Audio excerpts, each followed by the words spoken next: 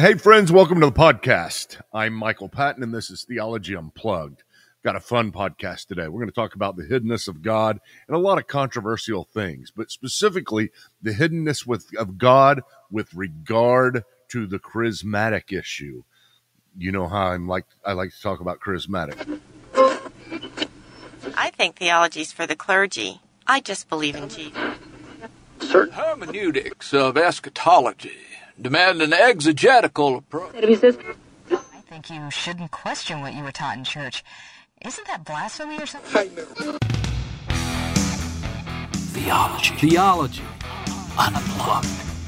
All right, let's get started. We are going to talk. This has been a crazy weekend for me. Sometimes my mind just gets going, and I'm going a million miles an hour, and I can't think of a time whenever it's not, but sometimes it's just I can produce a lot. And I have been producing a whole lot recently. If you go to the blog, I've got all kinds of blogs. And most of the things deal with, I like to push the edges of theology. I like to push I like to mess some things up. And I understand that. I had a guy on the blog just the other day comment. I don't think he's come back since then. He had been on the blog and over at credohouse.org. That's my blog. But he had been on there for months. And then finally I got this message from him that said, it seems like you like to just mess with people and mess things up. And I'm like, I don't. That's not what I want to do. I want people to grow and stabilize, but I don't want them to stabilize in the wrong thing. If you've known me for a long time, one of my goals is to help people overcome folk theology. Folk theology is this theology that you have kind of on the edges of our theology that often shouldn't be there. We get solidified. Our categories harden in some places, and it just needs to be shaken up so it can grow. I mean, that's what we have to do. We have to get, some of the things cleaned off. We got to trim a little bit so plants can grow. This is just trimming sometimes. I love to establish people in the essentials of the doctrine of the Christian faith, and I like to talk about apologetics. So let me just name some of the blogs that I've done recently that have caused some trouble, okay? Let's see here. Number one, I don't know why this would cause anybody trouble, but I had a blog called "Would Jesus Have Died a Natural Death Had He Not Been Killed?" They're all saying, hey, what are you speculating for? What does it matter? Well, I'm not speculating for no reason. I want you to understand the nature of Christ and how much he had to become man. In the blog, my argument is that if Jesus hadn't been killed, he would have died because he was living in the human condition. And ultimately, whatever it means to have the tree of life, he didn't have access to it. And I think he had to have access to it. So, yes, I would think he would have died. A lot of people didn't like that. Why I don't believe in hell right now. Now, that's a little bit, I know that's clickbait, and that's a little bit manipulative. But I don't believe in hell right now. I don't think hell has started yet. I don't think hell comes until the judgment. That's another thing. I mean, I could be wrong. Maybe the parable of the rich man and Lazarus is speaking about immediately after death. I don't think it has to. I think it's talking about ultimate ends, and I don't think God will judge people or he will not send people to hell until they're judged. Doesn't that just make sense? Why would he send people to hell, get them out of hell, judge them, and put them right back in? I mean, if they're in hell, they're already judged. So I think people are in a waiting place. If you've died outside of Christ, you're in a waiting place. I have no clue what that looks like. Yes, it could be here on the earth. It could be why you see ghosts. People see ghosts and spirits. I don't believe those necessarily have to be demonic whenever people see these things, but it could be demonic too. I'm not sure. This is kind of the outer edges of our theology. We're not sure about a lot of stuff. That's why I'm trying to get people to understand. And you know what? Whenever you understand this, here's the deal. Theology gets a lot more exciting. Whenever you harden your categories and make your box to where it's all closed up, number one, you're not really understanding the infinite God that we worship.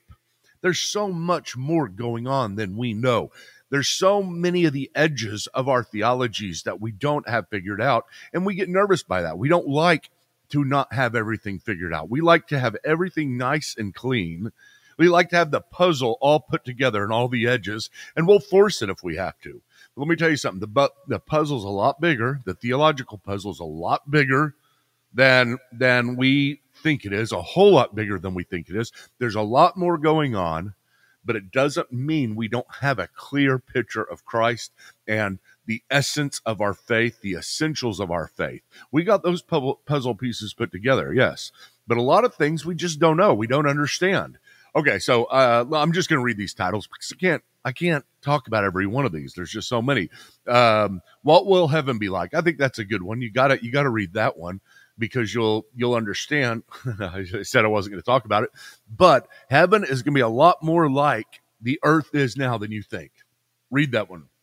Then also I talked about Ecclesiastes. I know I'm listen, all of it has a purpose. I said, is there really not anything new under the sun? The author of Ecclesiastes says there's nothing new under the sun. Kind of kicks the dirt. He's sad, hands in his pocket, kicking dirt as he goes, because he's disillusioned. Now, does that mean that because it's in the Bible, the book of Ecclesiastes is in the Bible, that everything it says is true? Not at all. I mean, it's ramblings of a delusioned man under the sun.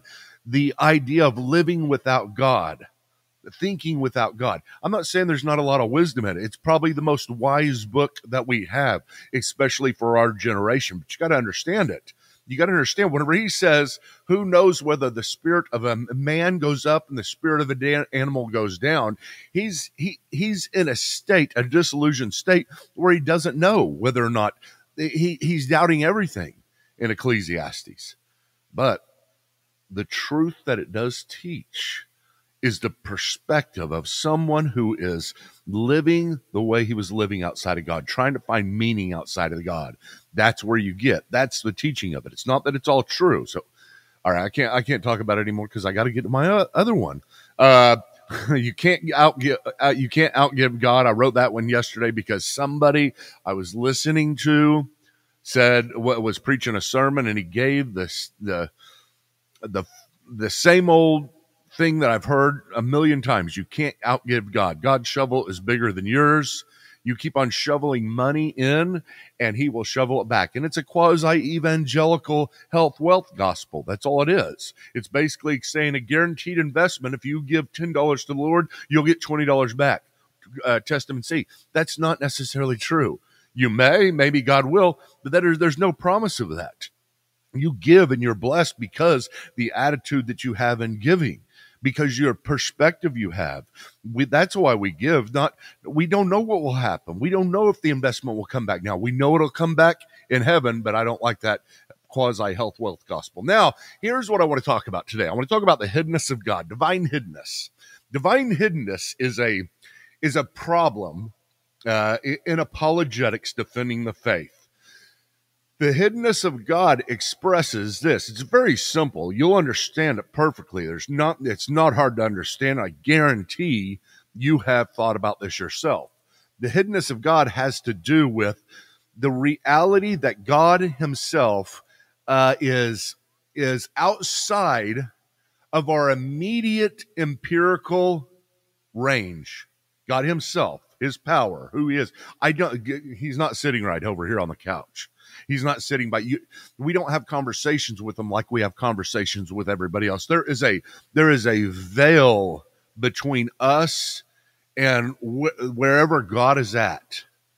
Now, I believe this is another podcast, but I believe that veil is shrinking right now. There's all kinds of things I could tell you about that. That's interesting and I think exciting, but the veil is there. He is hidden.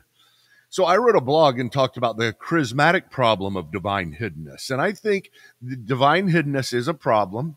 It's an emotional problem. It's a sad problem, but it's not a problem we shouldn't expect. I mean, whenever the angels took Jesus up into heaven, they say, in Acts chapter 1, they said, "Men of Galilee, why you stand here looking? This man this Jesus who was taken up from you will come back one day to the same place." Now, there's a lot said in that, but one of the things that you need to understand is it does say he was taken from you to the apostles who were here on the earth. Remember, Christ a few days before at the Last Supper said, "It's to your benefit that I go, because the Comforter will be sent, the Holy Spirit will be sent." Well, it doesn't seem like a benefit. I mean, I'd be sitting there, I'd say, "Christ, I want you to stay with me. I mean, tell me how the Spirit's going to come. Is he going to come and be tangible like you are? I want the tangible presence of Christ." Now, I understand what Christ was saying, that the Holy Spirit was going to come and he could be within every single one of us. Christ couldn't be everywhere. But at the same time, we long for the coming of Christ. Peter says we have faith even though we don't see him now. Peter says we don't see him now. Peter didn't see him anymore. I mean, there's a couple of times whenever he showed up after the resurrection, but Peter's life was not filled with the presence of Christ in an immediate way. We want this presence of Christ. It's the very last words of the book of the entire Bible. Maranatha, come, Lord Jesus. That is the cry that we have. We are told in the Bible we should expect and hope for the Lord's coming. I asked my son the other day, and there's nothing against him saying this because I did too. Because I'd been thinking about this. We were getting out of the car, went to the grocery store, and I said, "Do you want Jesus to come? If you could," and I said, "Hey, if Jesus could come now, if you want it, would you want it?" And he thought about it. He had to think about it, right? And he was very honest afterwards. He said no, because a lot of times whenever you're a young person, you want to experience life. You don't know what it's going to be like in heaven. It's a mystery to you, or on the new earth, unless you read my blog. Then you'll figure out what's going to happen. But we don't know that. And so it's a mystery to us, but there are some things here that we want to do, we want to accomplish. And so sometimes that's the way we think. But you get to my age, and the Maranatha, come Lord Jesus, is a much more immediate, much more evident. So there's a lot of us who are crying out Maranatha, but it's not that, just that. It's that we are to cry that out. We should desire for Christ to come back. That should be our hope. You see, it's not something that's a cry of those who have failed, the cry of those who are giving things up. It's the cry of the godly. It's the cry of us who truly want to see Christ. Now, you may come to me and say, whenever I bring up the problem of hiddenness every time, here's what I get. I get things from people like, "It's not a problem." And I say, "Well, why not?" They say, "Because he is here present in every way." Now, the problem of divine hiddenness basically is this. It's a philosophical problem, especially for those who are actively seeking God. This is from my blog. In essence, it asks why, if a good, omnipotent God exists, he remains unseen, at least or at least unexperienced by some individuals. Say most individuals, most people. This is exasperated by those of us who believe and desire a relationship with all people. If we believe in a God who desires a relationship with all people, but remains hidden enough for people to doubt him. He remains just hidden enough. Now, one thing about this is that you do have a lot of people out there. I put this on Facebook before I put it on my blog, and I mean, there's a lot of comments on that, and a really good discussion. Great guys that I'm having conversations with. I really appreciate all the people on Facebook, all the guys on Facebook, all the girls on Facebook that are respectful. And most of the time they are on my page, so it's nice. And that's where most of the discussion happens. My blog gets a lot of reads, but not quite as much discussion as the Facebook stuff. But, here's the thing is that whenever I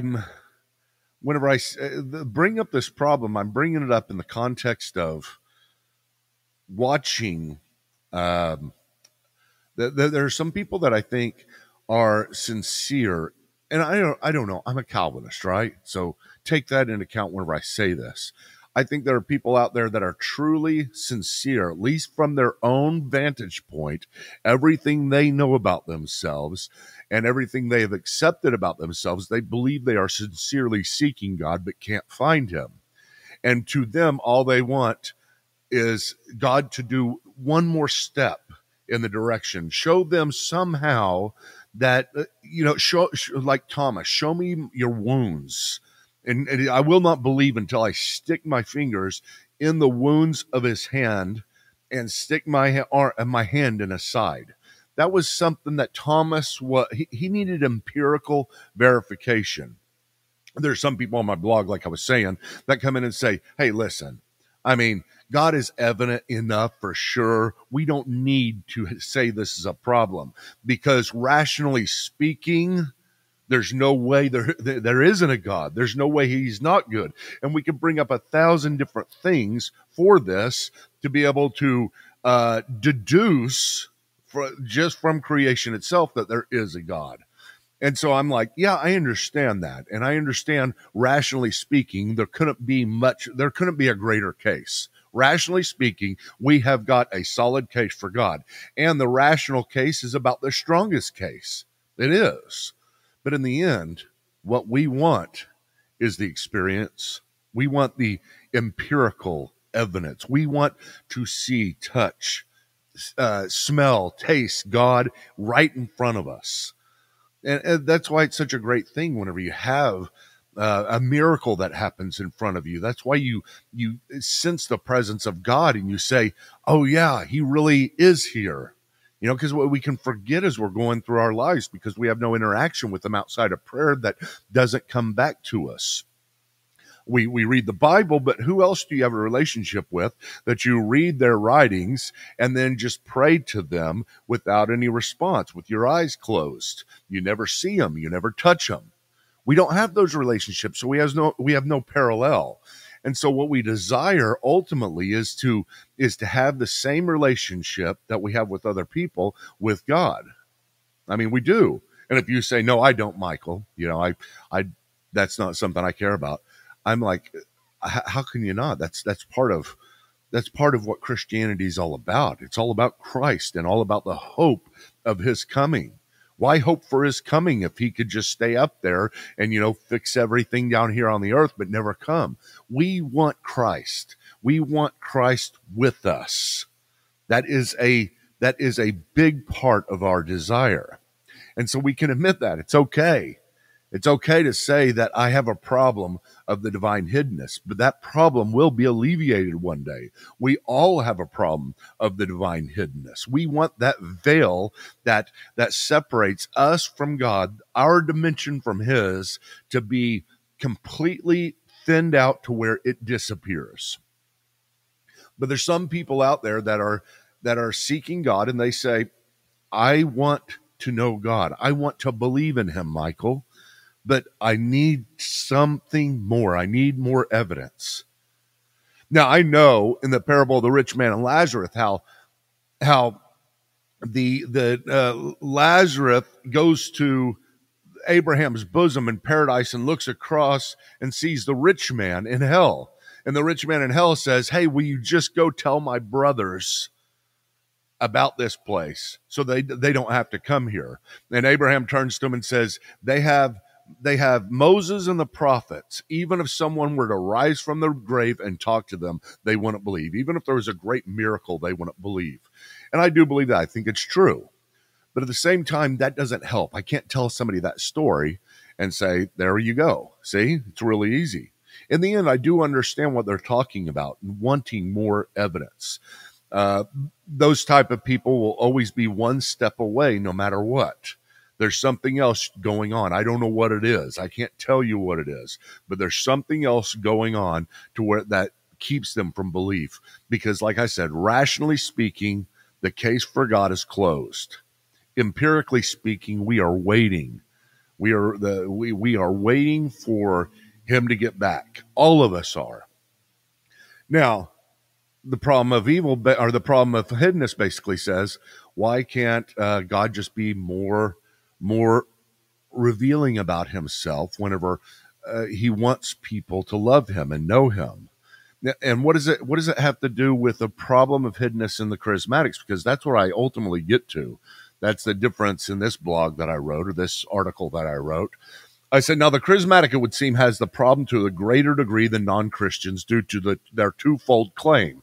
First, charismatics claim that God has continued to give specific supernatural gifts such as prophecy, healing, and miracles.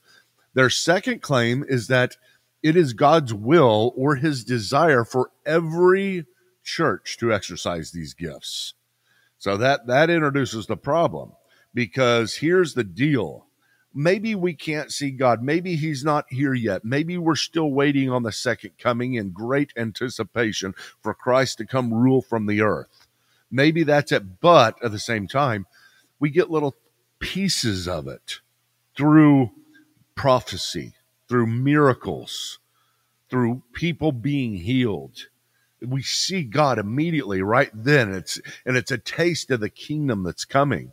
And I would love to have a taste, just like I would love to see him. I'd much rather him come back and be with us. I can't wait. But at the same time, if I can get little pieces of the divine in this way, and there's people saying, you get pieces of the divine all the time. Everything's divine. I know that. That's not what I'm saying. I'm saying a direct interaction that is, there's something different between prophecy and the everyday goings of life. If God comes to you and speaks to you into your life, and you know that it is God because he is basically reading your mind or knows your thoughts or predicts your future, you will fall down on your knees. Even the Bible says this. Prophecy in 1 Corinthians chapter 14, prophecy is for the building up of the church. And it's better than anything else, Paul says. Desire prophecy more than anything else. Why? Because that's God actually speaking to you. That we do have the Bible, yes. And you may say, that's enough.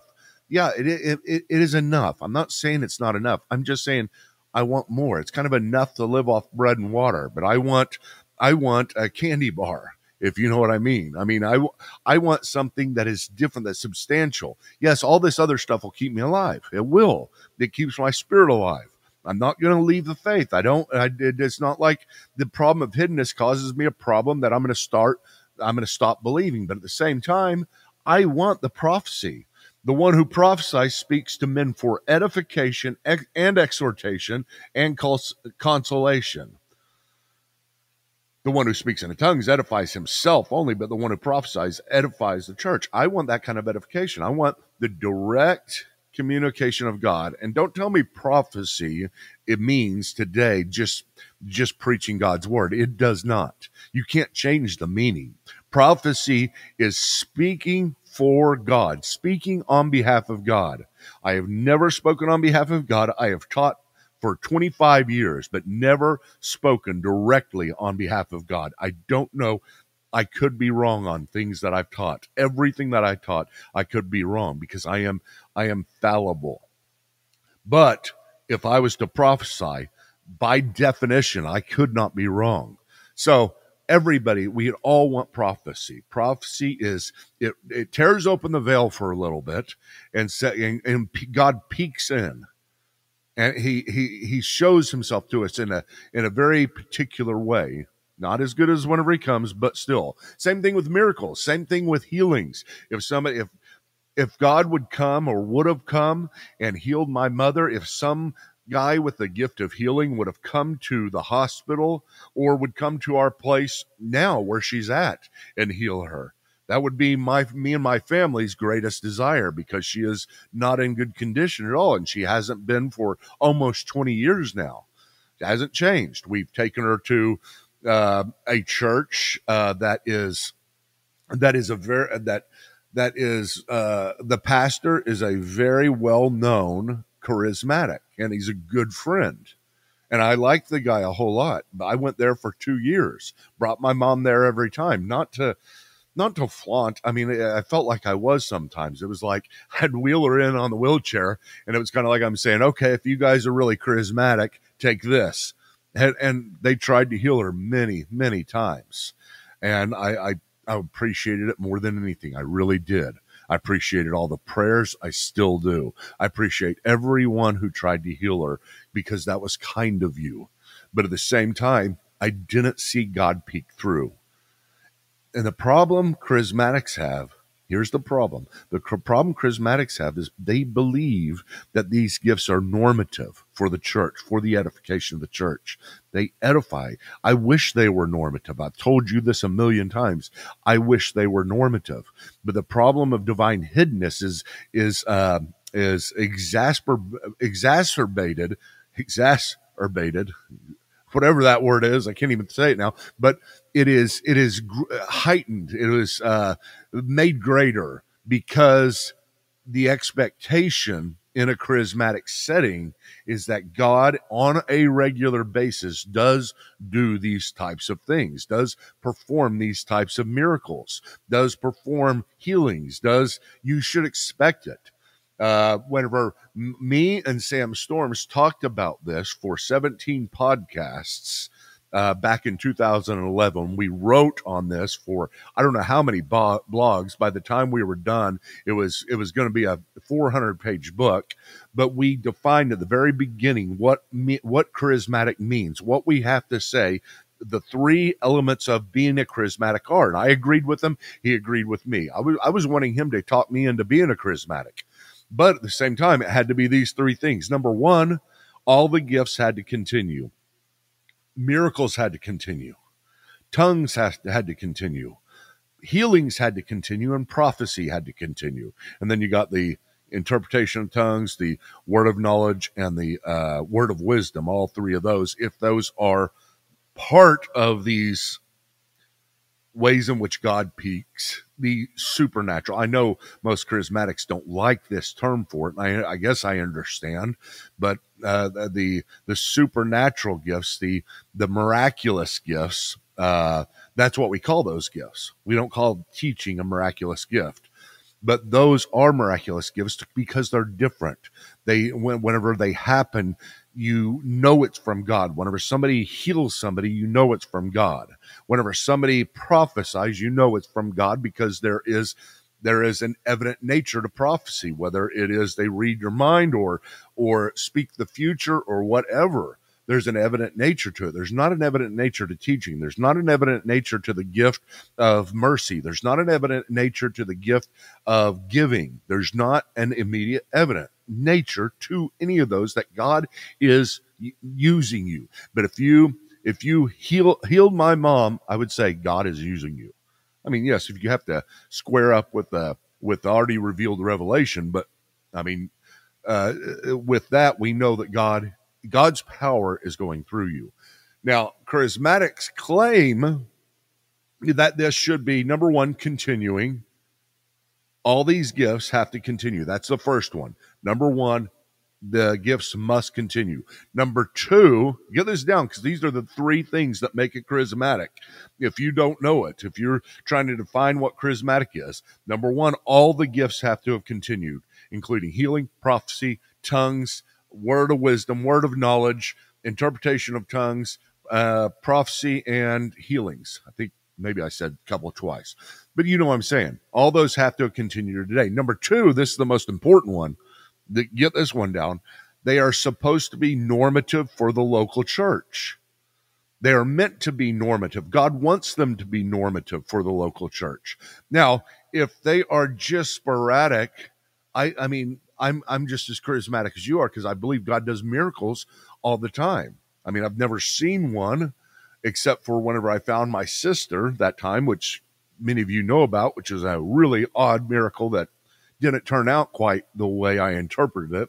But whenever I found my sister, whenever she was depressed and about to kill herself, that was a miracle. That's the only miracle I've actually seen, like where I know God had to intervene in time. I know that his power had to be directly on this. I know that there was no intermediary humans that were accomplishing this, and God was just using them in a normal way. This is where God intervenes in time. These have to be normative in the local church. Not sporadic, not happened 10 years ago, and they may happen again. It's whenever you go to church, Your local church, God wants you to be using all of these gifts all the time. I'm not saying they have to happen every Sunday, and I don't think Sam would say that. Normative does not mean every Sunday you get a healing or every Sunday you get a prophecy, but it does have to be normative to where whenever you go there and continue to go there, there's an evident nature of the power of God to where whenever it happens, whenever someone prophesies, there is edification and exhortation. People rejoice in the healing of God. They see God peek through. It has to be normative. Number one and number two. Number three, you have to be personally pursuing these things. So you could believe that the gifts have continued and believe that they're normative, but go to a different church, that doesn't practice them or not care that much. You're not charismatic at that point. You have to be all three in order to be charismatic. You have to believe the gifts have continued. You have to be a continuationist. You have to believe that they're normative for the local church, and you have to be seeking them yourself. Those are the three. I'm number one and number three. I'm seeking them. I'm perfectly open for them continuing. I don't know if they have. I mean, you can't tell me there's an elephant in your room and just convince me whenever I don't see an elephant in the room. If there's an elephant in the room, I'll acknowledge the elephant. If there's not, I acknowledge that as well. And whenever I've been to these churches that are supposedly charismatic, normatively practicing these things, I don't see them charismatic at all. I just see them pursuing it and trying to talk themselves into it, but nothing's really happening. I went there for 2 years. I went to a church for 2 years. One of the most solid, good, charismatic churches I know of, and I mean that. It's a very, very good church. And there's a lot of them out there. And I'm not saying just because you're charismatic, you don't have it figured out. I may be wrong. Maybe every time I show up, God hides. I mean, I would if I was him, but maybe that's the way it is. I don't know. But also maybe they haven't continued like you think. I mean, you've got this problem of the hiddenness of God that is accentuated, exasperated. I can't say it. Oh man, I'm gonna look at it. Hey, AI, how do you say exasperated? Oh man, okay. But so it is a bigger problem. Okay, so it's the elephant not in the room. That's a section of my blog. The elephant not in the room. But at the same time, here's the deal. I'm not here to jump on charismatics all the time. You think I am. People think that I'm just doing this, like saying I want to be charismatic, and it's almost like a sly move that I'm trying to make to undermine charismatics. I am not at all. I mean, ever since I learned that J.P. Moreland was charismatic, I have my reservations from the standpoint of the intellectual shame. They used to be a shame. Like all charismatics weren't intellectual. There was an intellectual rise of the charismatics with Wayne Grudem, J.P. Moreland, Sam Storms. I mean, there's no problem now. I mean, there's even charismatic Calvinists, for goodness sake. Who ever thought that would come about? And so you've got that taken away, and that's not it. There is a problem with the divine hiddenness that I see in the charismatic church whenever I go to the charismatic church.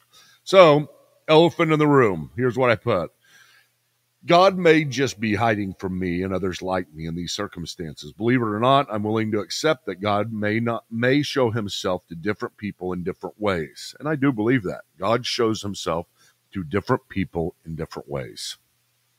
He does. I mean, it's personality things. I mean, sometimes people feel God. I don't feel God. I know he exists, and I wish I did feel him, but I don't feel his presence. You've heard me say that before. We all experience God in different ways.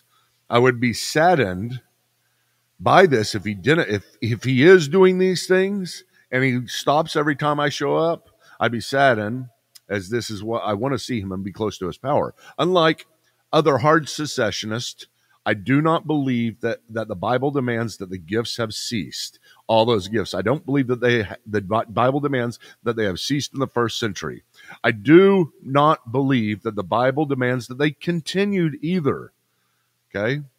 Now, I think, however, there is more of an implication for them continuing than ceasing. I think that's found in Acts chapter 2 in Peter's speech, and I think it's also found in Acts chapter 13, 1 Corinthians chapter 13, on the gifts continuing until Christ comes. So I could go that direction very easily, but I can't convince myself that there's an elephant in the room when there's no elephant in the room. While the Bible does not teach that the gifts would cease, I don't believe it does, but it doesn't teach that the canon has been closed either. And all of us believe that it's closed. So just because the Bible doesn't pull the curtain on something doesn't mean that actuality doesn't pull the curtain on something. I mean, the empirical verification is what we're seeking. And whenever you tell people that all these things are going on, and they're not, it's very discouraging for a lot of people, because people, number one, you may get people excited and they may be thinking, hey, I'm going to go find God. And they may try to talk themselves into believing there's an elephant in the room when there's not an elephant in the room. And eventually they're going to find out there's not an elephant in the room. They're going to come to their senses. They're going to finally come to terms with it, and it's going to be hurtful for them. And they've lived their life and wasted a lot of their thoughts and faith in this area. If there's no elephant in the room, there's no elephant in the room. But also, when we're talking about people who are seekers, this I just think it would run them off. I do. If you're there saying, come into our church and there's prophecy and there's not prophecy, they'll say, okay, empirically, you're not there. Empirically, you're messed up because you're talking yourself into believing something's there that's not. And I'm sorry. I mean, the proof has to be empirical with this kind of stuff. I mean, you may say, Michael, I'm going to talk you into being a charismatic. You can't talk me into it. I'm fine with the Bible be it going on or not going on. But it's the problem of divine hiddenness at your churches. It's the problem of divine hiddenness whenever I encounter it. I've been prophesied over, I don't know how many times, by charismatics. Good charismatics too, people that go to these churches that are good evangelical churches, and it's always wrong, and it's always discouraging for me. It is, and part of the discouragement is not just for me. It's not that I say, oh man, I was really hoping that one would come true. I do hope it would really come true. I do hope that you can see into my life and speak into my life, and I can hear God talking to me about my individual circumstances. But I also feel bad for the person who's prophesying. And I think, oh man, they got it wrong. What am I going to say to them?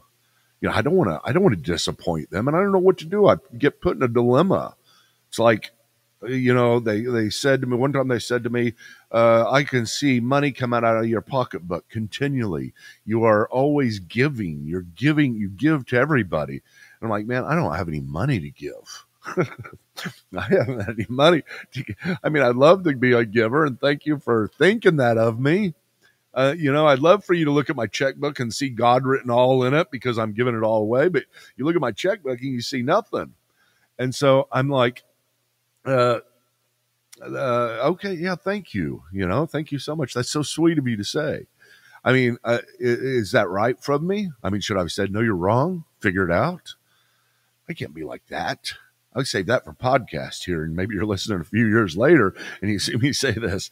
But it's just you put everybody in kind of the horns of a dilemma, and we don't know what to do.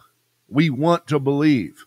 I don't think there's anybody out there that doesn't really want to believe. Yeah, I know there's some hard secessionists out there, and they're just theologically, they're core that they have harden their categories to such a degree that they're not going to break it open. But a lot of us will easily go that direction because we want to see God. We want to see Maranatha. We want to see the presence of Christ. We love the presence of Christ in every way.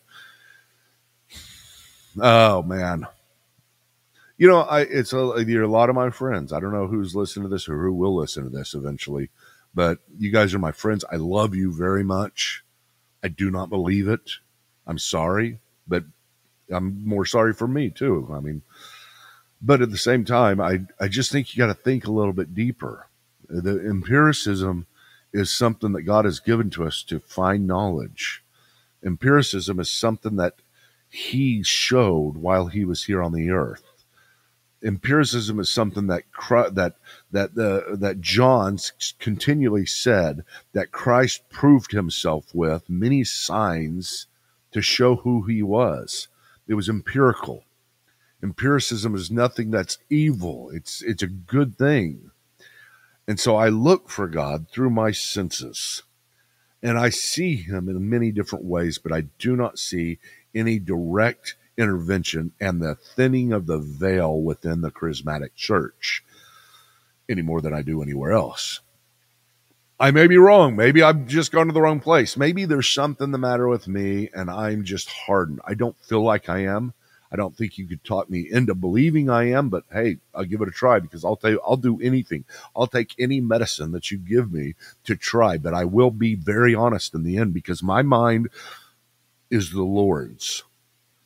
And I have to keep it full of integrity to the degree that I'm able to, because he is God and this is his name. And I can't go around saying that he's doing stuff whenever he's not doing stuff. That's taking the Lord's name in vain. That's taking his reputation and telling the world out there. And they're going to come to that church and they're going to find out he's not doing anything. And you have damaged his reputation. We can't take the Lord's name in vain. And if charismatics need to adjust, if they need to adjust and say, well, maybe number 2 is not right. Maybe it's not normative for the local church. Maybe it just shows up whenever it shows up. But we still believe it happens because we hear it all the time. Well, okay, that's good, but that's not really a continuation of the gifts of the Spirit. Gifts are given to the individuals for them to build up the body of Christ, so therefore they have these gifts. You may say, well, the gifts are itinerant. They change hands and they bounce around. Yeah, all right, if that's the way you want to go around it theologically, but it's worming your way out of a problem. They're not itinerant. I mean, if they are, fine, no big deal. But then the charismatic thing changes. The idea of the gifts things change. Maybe every gift is itinerant. Maybe teaching gift jumps from one person to another, and the giving gift jumps from one person to another. The eye becomes the ear, and the ear becomes the mouth, and the mouth becomes the foot. I don't see that in the scripture. I don't think you can argue that way and talk me into it. But maybe there's something I'm missing whenever it comes to these particular gifts that can be itinerant, can jump from one person to another. Otherwise, I just say, hey, listen, let's do what J.P. Moreland did. I liked what J.P. Moreland did, because he got sick of this debate. And he got sick of, I don't know what he calls himself anymore. He probably calls himself charismatic, because in some sense he is very charismatic. But he says, and he told me about a miracle one time that I believe, about a guy's ear growing back. I really do believe this. I mean, it's not as if I can't believe people. I do. I believe whenever Sam Storms got his prophecy that day, he got it. I mean, that they really did speak into his prayer life the day before. I believe it was a miracle. I just don't know that it tells him what he became afterwards. I don't think so, but it's his own experience. And if he's all these things are empirically verified to him, then more power to him. Maranatha already for him. The veil has thinned over there, but over here it has not. So, I like what J.P. Moreland does. He says, let's quit talking about the gifts. Let's quit talking about, them being part of the 1 Corinthians 12 and the Romans chapter 12 and Ephesians chapter 4. And what was the other one? 1 Peter chapter 4, I think it is. But let's quit talking about them. Quit talking about them as gifts, and let's just talk about the power of the Spirit. And let's talk about how alive the power of the Spirit is. And I like that. That's good, because I'm willing to go there, with that. And I do believe there are miracles that are happening. There's this 2-volume book by Craig Keener where all these miracles are cataloged. Some are better than others. I mean, I don't necessarily look at every one of those and say it has to be a miracle, but a lot of them are. A lot of them have evidence before and after, doctor's notes, x-rays, everything. It's incredible. And so there's a bunch of those that are great. He came and spoke at the Credo House about him, and that was a lot of fun. And it's exciting because the veil thinned whenever he was sitting up there telling us about all those miracles. It really did. You know, my heart just, yes, I'm excited because that is the Lord I serve. And that's what we want. So let's talk about it in that way. Let's talk about the power of the Holy Spirit moving, but let's not try to force the power of the Spirit into places that he is not. I could be wrong. I really could. And I hope, you know what? I hope you're right. I hope I've got this wrong. I don't know what that means for me as I'm searching for it, because I don't know why I can't figure it out. But at the same time, I do hope you're wrong, because I love the power of the Spirit to be evident in such a way. Anyway, guys, listen, we've talked long enough about this. Go to my blog, credohouse.org. I've got the blog there. It's up. I just posted it. Got a lot of other blogs that I've written over the last week. Check those out. Also, make sure that you subscribe wherever you're at, whether it is Twitter, or X, whether it's Facebook, whether it's YouTube, whether it's, I don't know, wherever this is coming to, Spotify, iTunes, and write a review somewhere. If you're in a place to write a review, we need that review, because our RSS feed broke and we had to pull it over somewhere else, and we lost all of our reviews. And that's part of how these things get people, start watching them, start listening to them. So we've recently come on YouTube doing these things, but we used to have a really big podcast. Theology Unplugged used to be very, very large on Spotify and YouTube and the RSS feed. But make a comment, write a review for us, if you will. And then also, listen, if you can, I would like you to go to my Patreon and just check it out. I write even more there than just in the blog or just at Facebook. And that's the place where I get supported from. I would really love for you to be a member of this Patreon. Let me see if I can get over here to the public area. There we go. I'd really love for you to be a member, and you go do it $3, or you can do it $25, $9. There's even more, a lot more than that. You can just look through them all, see what all you get with the different levels, and then you can see all my posts. And we also got a place where we have community. Let's see here. I don't know how to make it around. I have the back end one, so I don't know how to make it to get to the different places. I guess, after you become a member, you'll be able to see the chat place. And so there's a lot of things that we can do, and we're going to keep on growing there. I thank you guys all that are already a member, but go, if you want to support us, come be a patron. I thank you so much for that, and get ready. There's many things moving at Credo House. I really are. There's so much going on in the background. Pray for us. Pray for Credo House. I wish nothing. I want nothing.